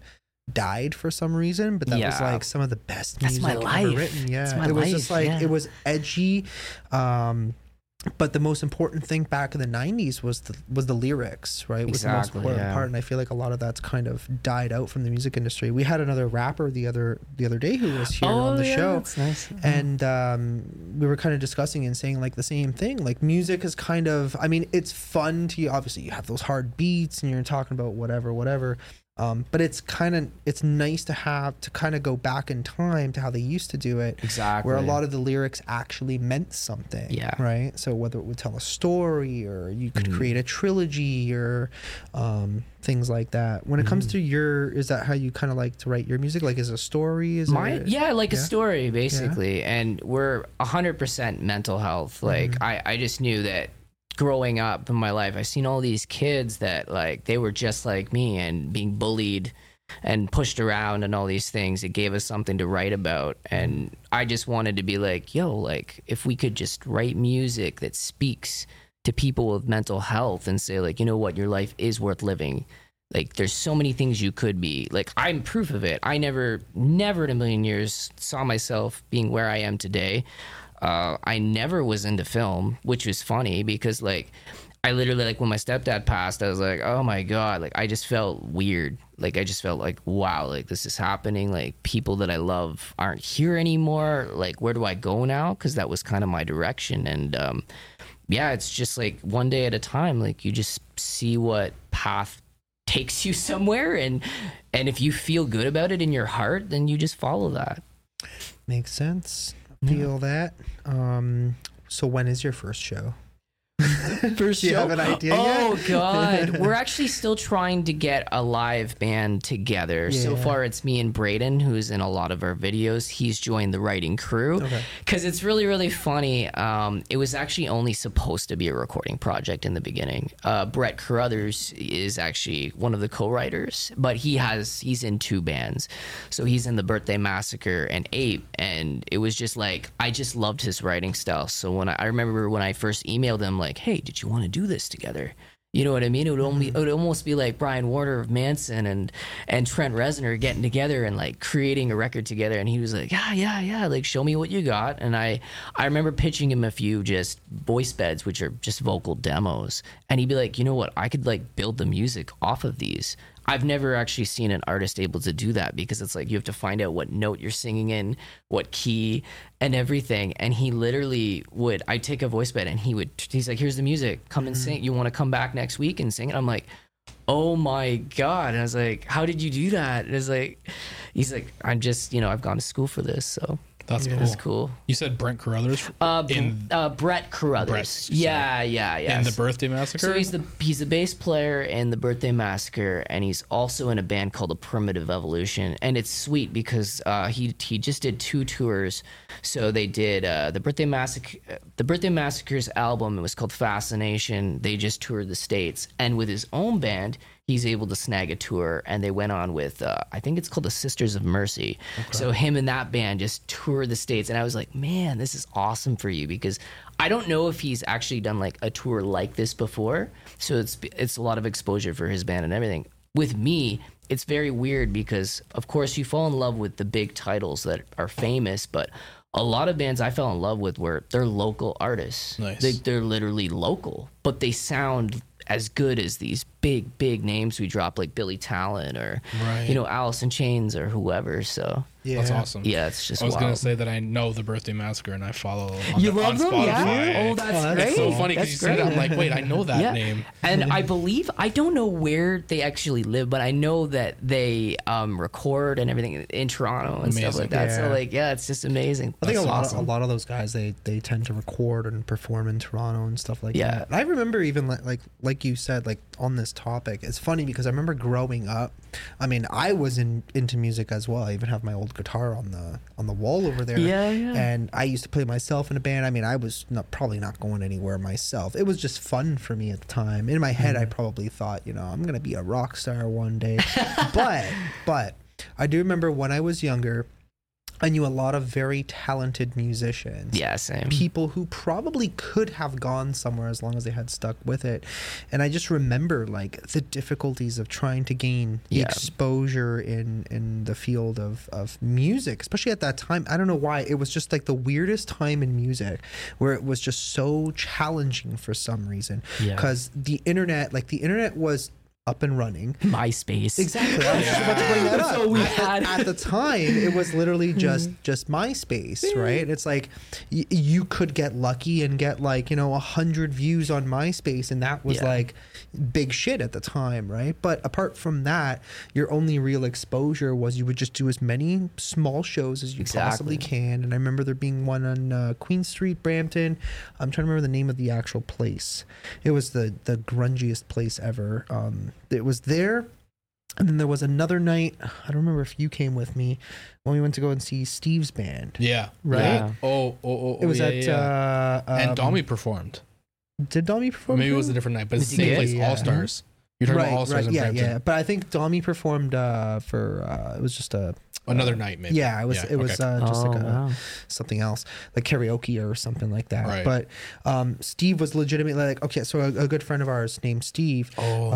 Breathe Beneath. He was in a band called Breathe Beneath, and these fucking guys were good. They were awesome. They were actually like super talented. Wow. And I'm like, and I think one of the kids in the band, like they were super young. They were were even younger than me, right? So I think one of the kids had their own recording studio, so they had already recorded their demos and whatever. It's like you hear this stuff, it's like, damn, dude, this is like their first album. It's like really, really well done. Yeah. Right? Is it like the stuff me and you like the emo? Yeah. If I could, I wish I don't know if it's like available Man, remember online, that? but Yeah. So August 28th, 2013. Yeah. All Stars tomorrow for our final show. The memories. Yeah. So I mean, they were like really good, but it was like, and then even growing up, we had all these other bands. I knew all these other people who were all into music, and I can't really name even one of them that actually ended up, And these Canadian doing local it. artists, they literally could do it. Like you just see their energy on stage and everything, and it's what changed. Like I had bass players and guitar players, and they're like firefighters, and they're this now, and it's like, what made you change? Yeah. Like seeing, like just being up on the stage with them, they were just fire. They doing what they were doing. So Yep, pretty wild times, man. I remember going to these places and just going into the mosh Moshing. pit. I mean, that was my thing back in the day. It was just like concerts, Love it. music, Yeah. a little bit of drugs here and there. Mostly, I never did anything. I only smoked weed when I was pot. younger. Yeah, but that was me it was too. whatever, a little bit I had a of pot. problem with alcohol, but Who doesn't, right? I mean, I got alcohol right here. So some say I have a problem. I promise I do not. I promise I do not. But yeah, times have definitely changed. But now we're here. Now we're doing YouTube, and it's a whole different ball game, right? But yeah, I know another one of your keen interests would be aliens. So with all the stuff in Vegas, I don't know if you probably heard a little bit about it, but I heard there's some guy in his backyard, and there actually was. Can you guys like tell me the rest of this? I don't know, dude. I don't know. It sounds. I tried to find stuff. The weird part, the funny part, is that a lot of people have all corroborated and basically said they all saw the same thing.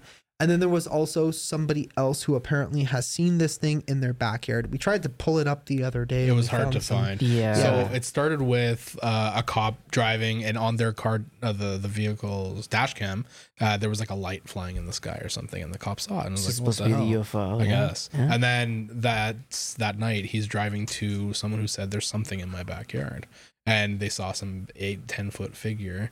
Wow. The one thing that, who was it? Was it Michael or was it? I think It was Mike. Mike was saying, how come in this day and age, this is 2023, how Yeah. come none of the like 5 people in the backyard had any video or pictures of it? I know, and somebody said that they were going in and it's private property, so that's why we had to turn the cameras off. And that's kind of where I got lost. I was kind of like, That is the guy's backyard. Yeah, I don't know. I don't know. That Yeah. doesn't really make sense though, because if it's you're talking about the body cam footage for the cops, right? I was trying to look at the footage that was grabbed, and yeah, like that was literally it. You just see this cop coming in, and then they just turn the camera off. I was like, "There's nothing." So I was It kind of sounds like BS to me, because there's no reason, just because it's private property. Well, it would depend though.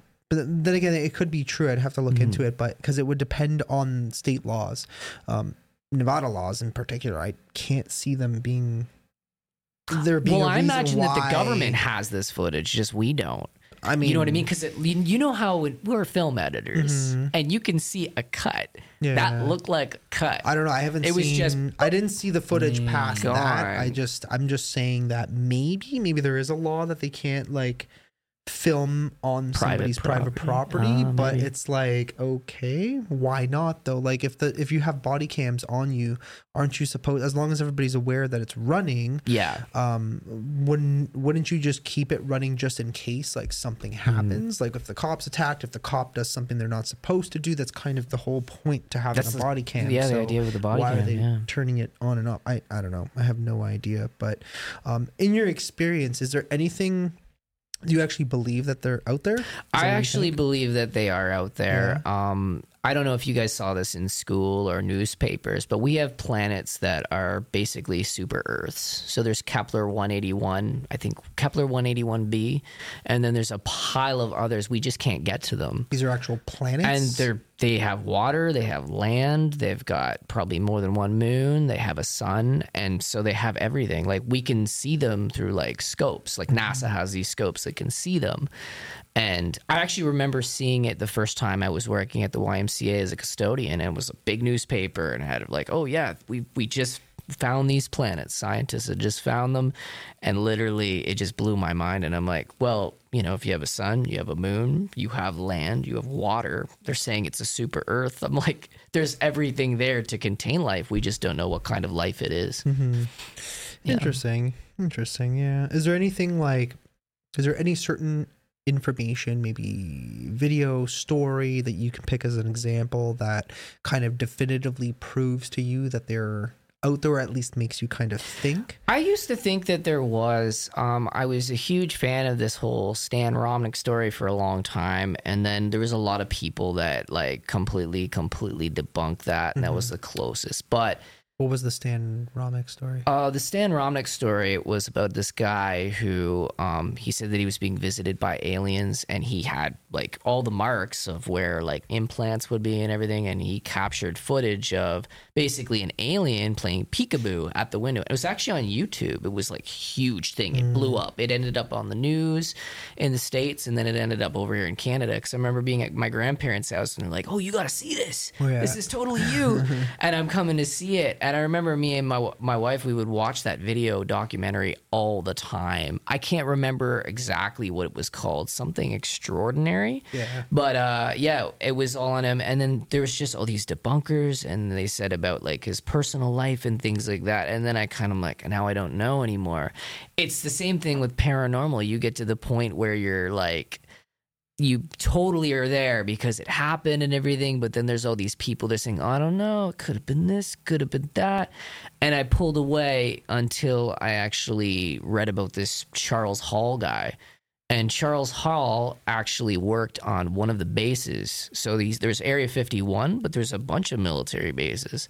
And this guy claimed he has other witnesses, like eyewitness accounts and everything, like working for the military and on this base. And he's like, the aliens aren't on 51. They're actually here. And he had photographs of them and everything. And they look like human beings. Yeah. Like big eyes and things like that. And apparently he was stating that the U.S. is trading partners with them for technology that we don't have. That's like way, way beyond. And it could even explain why you see like countries developing things that are like, wow, like this is really, really high tech. Like, where did we get these secrets from? Because it's just like, it's so advanced that like we're too far behind to actually build these things. So that's the big thing. Wow. Yeah, about it. But yeah, as far as footage and everything like that goes, like it's just too hard. Yeah. Because it's the same thing with politics. You see so many things, you don't know if it's true or false or whatever. But visually, I did think that the Romnick thing was, if what he was stating is true, is like, I don't have any Hollywood experience on making CGI or anything like that. And No, but you could always find somebody. anyone could doctor it. Yeah. If you could he always- made some videos, like I'm not sure how he got money or like from these videos or whatever, but you know, he made a little bit of money at first coming up with little things to afford the CGI. So like that's what kind of got me, like I'm kind of skeptic with the footage part of it. Yeah.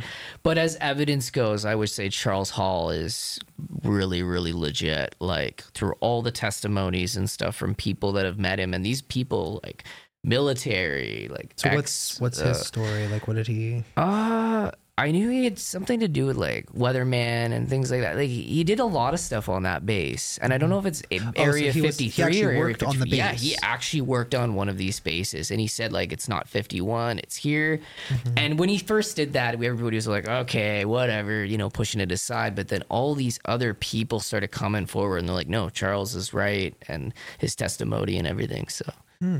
Interesting. Yeah, and you can look him up. There's a lot on him, like a lot. He wrote the books Millennial Hospitality, and there's actually 4 books, and he talks about like the aliens, on the base. Says he was living with them for 2 years. Yeah, He was living with aliens. Yeah, the tall white alien race. He said the tall whites, as he called them. Oh wow. Yeah. It's kind of racist, but That's just the name of the species. Yeah. I don't know. I've been hearing a lot about this guy Bob Lazar. I know it's been brought up multiple times on the Joe Rogan podcast. I've never heard of him. And to Joe Rogan, apparently, he's convinced that his stories sound the most convincing. I guess, I'll have or I to guess look 'em whatever up. information he has. Yeah. But I don't know, man. There's got to be like something out there. Like there's, I mean, there's so much. What was the planet that you said? What was it called? Some moon. Kepler 181b is one of them, but there's a Yeah. pile of super Earths now. Okay, I'm yeah. curious. How far is this from us? Like, how far is this? I just looked at it. Hold on. Yeah. You can back look up up. this super Earth or something. Yeah, They always I'm refer curious, to like it as super exactly Earth. how long it would take me to drive there, because that's what I want. Oh, That's you want to what- drive there? I mean, I drive a lot, right? So Do you have the DeLorean? I mean, I could build one, right? Yeah. We'll just start doing some time travel, which I have an interesting story, which we're coming up to. Oh, cool. We're already pushing an hour and 36 minutes here. Does it show how much? So it says Kepler 181b is 1,987 light years from Earth. Oh, that's like a. And you can look it up. There's a few super Earths. There's actually a bunch Oh, a now few that of them, we eh? keep stumbling upon. Yeah. I mean, you gotta imagine if there's other ones out there. Who knows? Yeah. Right. I mean, and it's funny too, because just thinking about it, it's like we're looking at them. They're probably looking at us. If they have a similar technology to at least a bare minimum to what we have, then if we're looking at them and we're acknowledging that super Earth exists, then who's to say that they're not doing the exact same thing? Yeah. And also trying to plan and figure out, okay, how do we get there? Right? Like, how can we eventually technology might become good enough that we can actually go to these places? Oh, when I right? said that I didn't see any footage of actual aliens, that's actually a lie. No, I kind of did, because the the rover on Mars has picked up crustaceans. Oh, okay. So it's still considered aliens because it's a living thing it's an on actual Mars. species. Well, so there's actually footage. I've never seen this footage. Yeah, before. like they're crustaceans, because apparently they found water on Mars. Oh, I and so remember it's hearing been that, like a big thing, and they have photographs of them and stuff like that. They're Mars like just little a- crustaceans, Isn't Mars mostly like just like a desert kind of? I think it's a dead planet. You can look this up on Google. I think it's a dead planet. Like it's a planet that once was, and it's just and now it's mostly just its like enrichment a is little bit gone. of water for the most part, Yeah. right? But I don't know. I was trying to find the truth. There was another movie. I Same. gotta find the name. I think it was called Moment of Contact, and it's about the Virginia Brazil story. And I learned about this through the Joe Rogan podcast as well. Yeah, I Shout love out Joe to Joe Rogan. Rogan, because Love him. Yeah. what he's doing out there is just fantastic. Right? Probably influenced this a bit for you, eh? Well, yeah. no, not really. I mean, I've been watching podcasts for a little while now, and I kind of like to talk. So this is kind of just like fun for us, right? Yeah, exactly. But yeah, it was a fantastic documentary.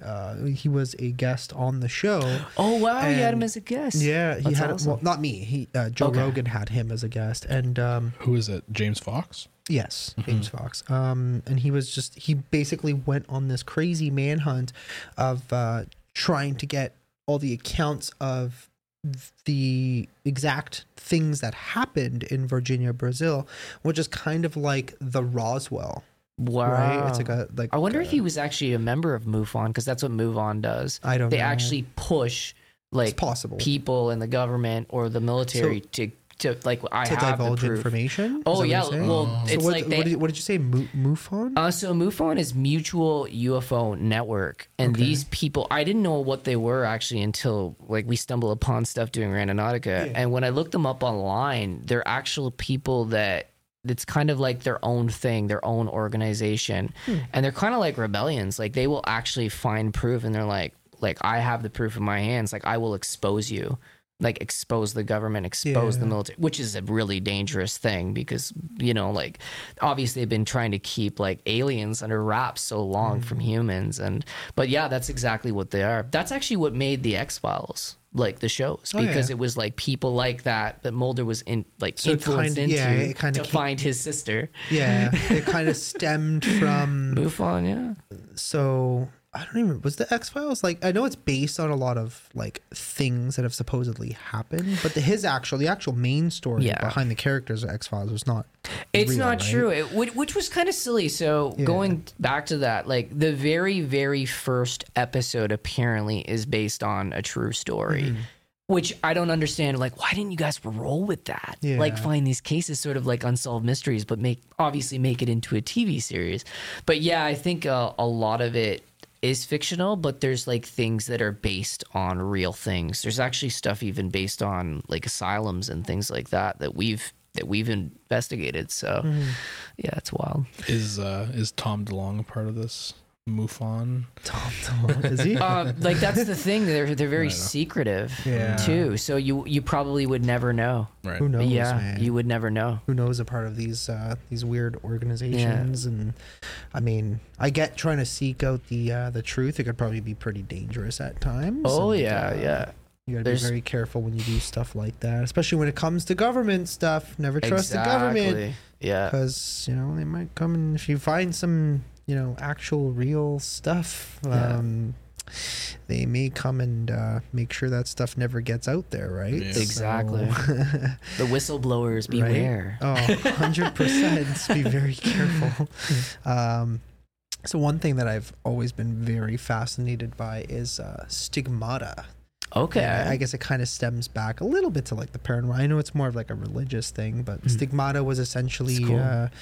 it's a crazy topic because stigmata was essentially like people experiencing what were the wounds of Christ. We're talking like the actual, you know, the hands, the shoulder, the head, things like that. And I know there's a movie kind of like it about it, right? Yeah. I think it was called Stigmata. Stigmata, It was called 1999. Yeah. Well, Right. I'm gonna have to watch it. I think it's on Netflix. I think it's kind of a cheesy movie, but it's kind of cool at the same time. Yeah. But I feel kind of like it's almost very, I don't know, like somewhere in between a stigmata and a exorcism type of thing, or like a possession, demonic possession type of thing.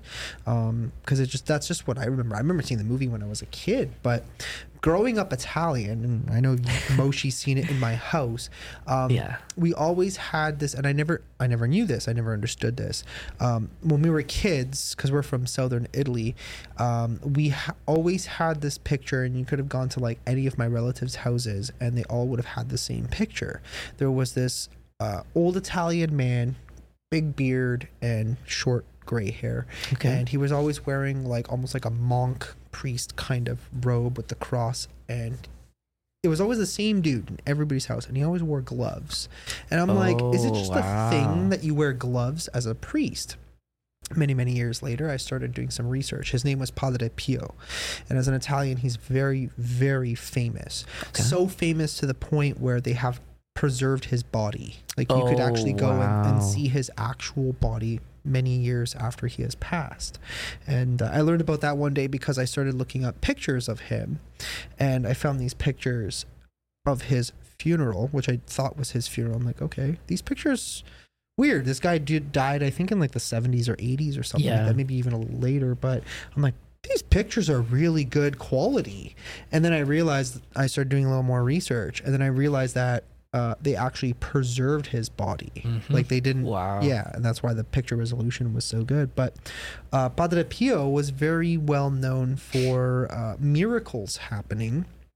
One that I remember after he had already passed, I believe there was a hospital that had been named after him. There was a child who had basically, I think he developed some sort of crazy illness, and they had told the family that he was going to pass. He was already in a coma at this point, and he was expected to pass when all of a sudden he miraculously woke up, and he just came to, and he was fine. It's almost as if he had been cured.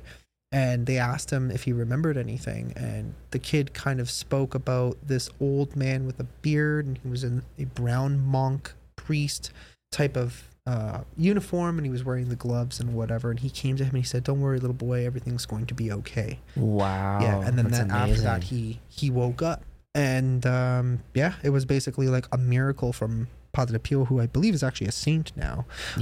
But he was actually, like, when Padre Pio was alive, he used to experience stigmata. Like, they have a piece of clothing that still has the blood stains from this shoulder. Was he a healer too? Like, I know, like, some that I'm not too sure of. I gotta look into that, but I only have so much time in a day, and sometimes I get intrigued by certain things, and I'm able to like kind of just brush up, or like just trying to like, this is from what I remember like growing up learning about this, because I was so fascinated by it. I'm like, is this a real thing? Like, these people are not like making this stuff up. Like, to be a part of the church and things like that. It's, I mean, the way he kind of lived his life, he didn't really make it much of a big thing. Right? Yeah. Like, it wasn't, I mean, you wouldn't have called it clout back in the day, but it didn't really seem like he was much of a clout chaser. Like, it seemed pretty legit. Like, he would just kind of, like, even if the church, because people were complaining about him, saying that he was lying, he was making it up and whatever, and trying to basically, he was clout chasing, essentially. I guess his version of clout chasing in the 50s and 60s. But even though we were just watching before, and they were saying that, oh, no matter what the church did, he just complied. And he was like, that's fine. If you're going to punish me and, tell me that I can't do certain things because you say that I'm doing X, Y, and Z, then so be it. That I'm not going to argue against the church's wishes. So to me, it didn't seem like he was really making it up, but I don't know. Stigmata just seems like, and it's such an uncommon thing. Like, I don't know. I wonder how many like you want to look it up? See how many recorded stigmatas there were in like history. Wow. Yeah. Like actual confirmed ones. Because I mean, we have some like bullshit ones, right? So yeah. Also, one thing that I saw, which is an aside, is that they somebody made a film about Padre Pio, and you know who's playing him? Who? Shia LaBeouf. Really? So this movie's not out yet. 2023 sometime. Oh, he's got to grow his beard a little bit bigger. No, someone. Sorry, I was. He did. Yeah, get that beard basically. Actually, Shia. Oh my god. Yeah. And, oh my god, it is. No, yeah. And I didn't do a lot of research. I'm just looking at this, but someone reviewed it, so I guess it's done. That's hilarious. I wonder if he was in. He's probably very interested in him as well. I guess. Send me that link. I want to show that on the screen. Wow. But that's really funny because he actually like. He kind of does he look like him? He could pass for like the young Padre Pio. Yeah, right? Which is I think what the that's probably what the film is. Eh? What was it looking up again? It's the recorded. How many recorded stigmatas there were? But let me see if I can. Is this it? The last one, yeah. The last one. Oh my god, this is funny. See if I can bring this up. Should be able to click it, no? Yeah, I probably could. I'm just slow. Is there any Padre Pio? This is, what is this? Is this what I'm? Yeah, this is it. Padre Pio. LaBeouf is intentionally out of place in odd film about Italian saint. That's hilarious. Oh my god. Oh, there he is. Yeah. Oh my god. That's so good. It's funny because he does look like a little bit. I mean, not perfectly, but yeah. That's funny. It's like you would. Like, you would never expect that for, like, Shia LaBeouf to be playing, like, a character like that. And it's a role that you're probably worried about doing because of the criticism, right? Maybe. I know Shia has done, like, some interesting... Yeah, and then it being Shia LaBeouf, I don't think he is afraid of any role, really. No, I don't think so. I think he's, dude, he's Transformers, right? Yeah. He can do anything. If he could pull it off in that movie, because Megan Fox was terrible in that movie. Yeah, she was He carried that movie. Yeah. If he could pull it off, then good for him. One of the other things, what were you going to say? No, all I found on the number of stigmata was between, what did I just read? Oh, I lost it. Between the 14th to the 20th century, more than 300 people were identified as having been stigmatized, and more than 60 were declared saints or the blessed in the Roman Catholic Church. More than 60? Yeah. Oh, wow. So that's probably the legit. Yeah. Well, I mean, I guess if they had, it depends, because there's certain things, there's a certain process to becoming sainted. Oh, right? it's true. And it's a lengthy process. Like, there's probably still people who have not been canonized to this day who will probably be in the future, who have more than, are way past. They've passed a long time ago, right? So, I mean, it does take a little bit of time, and they got to go through the whole process and do that stuff. Another thing that I've always been fascinated, that's kind of like similar idea, was the visions, the apparitions in Fatima. Have you heard about that? No. Time. I think it was in the 80s Fatima. or 90s or so. Are you familiar with that, Mo? No, I don't know what it is. So basically, there was these 3 children. I believe they were all related. So there was a brother and sister, and then one cousin, if I'm not mistaken. And basically, they were out. I think they were just like, shepherd, farmer type of family. Like, they were very poor out in the countryside in Portugal. And basically, they went out and they were just out and wherever, and all of a sudden they had the apparition. And I guess they didn't really realize who it was, but it was Mary, like mother of Jesus, Mary, right? So, and she would come to them, and she would always tell them when to come back, like on a certain date and a certain time, and they would do that. And every time they would come back, she would tell them a prophecy, right? And a lot of the prophecies that she would tell them would come true. And she told them something along the lines of, there was 2 girls and a boy, if I'm not mistaken, brother, sister, and then the other one was the female cousin. And the apparition essentially told them that the boy was going to die of a very young age, of a certain illness, whatever, and he did. And then the other one, same thing, that she would die a few years later, which was the sister. And they told the other cousin, you're going to live a very long, fulfilling life. And she did. She lived into her like 80s, 90s sort of thing, right? Like, I remember there was even pictures of her with Pope St. John Paul II. So cool. Yeah, it was just like such a fascinating story. And apparently, because a lot of people didn't believe them, right? Like, even their own family was like, I mean, there were kids, right? So you imagine kids have a very large imagination. Yeah. So even the families were like, no, we're gonna punish you because you're not telling the truth, and this is blasphemy. You can't be saying these things. You're making things up about God, and you're saying that Mary is coming to see you. And then over time, people started. There's been a recent movie actually about all of this, and it's funny because my grandmother, before she died, she said that she had a dream and she saw Mother Mary. Oh, really? She didn't see God, though. She just said that when she was just brought to God, it was just a big, bright light. But before she passed away, this is really, really crazy. She drew the church that she was in and the people in it. And I believe that this drawing was actually donated to the Salvation Army Church in Orangeville. Yeah. Nice. Wow. So I think they're going to put it up or frame it or something like that. She didn't finish it, though. She sadly passed away from cancer. But the thing is, she was not afraid of death. Like, I think that's the biggest thing that's been helping me with my own mental health, because I have like a mild hypochondriacy. Like, I can't stand it. And with her, just not afraid of anything. She knew where she was coming and she knew where she was going. So to see somebody like that, full of life, and to know that, okay, I'm gonna be with Jesus soon, it was like, wow, this is intense. Like, it's vibrating. So yeah, I guess I've kind of had some weird experiences. I find like there's these weird stories, and this actually happened with my grandfather. Like that, right before they pass, they kind of get, it's like bouts of renewed energy, I would call it. I just remember, so my grandfather, he was basically on his deathbed. He was in the hospital for a very long time. And I remember that he was very sick. He had bone cancer, so he couldn't get out of bed. He was, it was very, very difficult for him. So he was essentially bedridden, couldn't do anything. And basically the night, so my grandmother, she stayed in the hospital since he had basically been put in there. And the night before he died, he actually tried to get out of bed. He had never tried to do this any of the months previous to this. Wow. And it was just like, I can do it. It was just like this sudden thing in the middle of the night. He's just like got up and like turned, and he was like literally ready to go for a walk. Wow. As if it was just like something overcame him that was like, yeah, you got this, bro. Like you're good to go. Like you can, go for that one last final walk. And then my grandmother like woke up and was like, what the hell are you doing? And I called for the nurse, and they put him back in bed and whatever.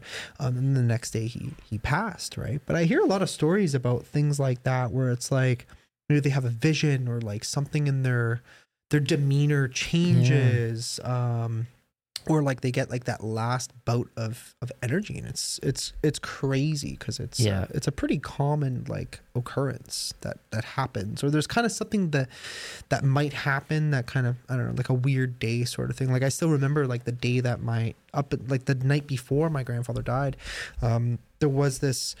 First of all, there was like I wanted to stay at the hospital. I was fighting with my mom. I was young. I was like probably, I don't even remember how old I was back then. Like that was 2000. So you're close with them? Oh yeah. We lived together. 9 years old. Yeah. So I would have been like 9-10 years old. And I just remember I was obsessed with wrestling, like WWF at the time. I think it was WWF. It might have been WWE. Awesome. I don't remember if it had switched yet. But I remember fighting with my mom because at home we couldn't get SmackDown. Yeah. I think it might have been WWE already by this point because they had SmackDown was on one channel, Raw was on another channel. And I just remember like I wanted to watch it. And I'm like fighting with my mom, and my grandfather had gotten really sick at this point. Like he had stopped eating and all that stuff. And fighting with her, and she's like, no, we got to go home. Right. I totally understood. Like, I don't know now, and thinking about it, it's like I don't know why I would have been fighting with my mom over something so stupid, right? Yeah, like we should have just gone home and slept in our own beds, right?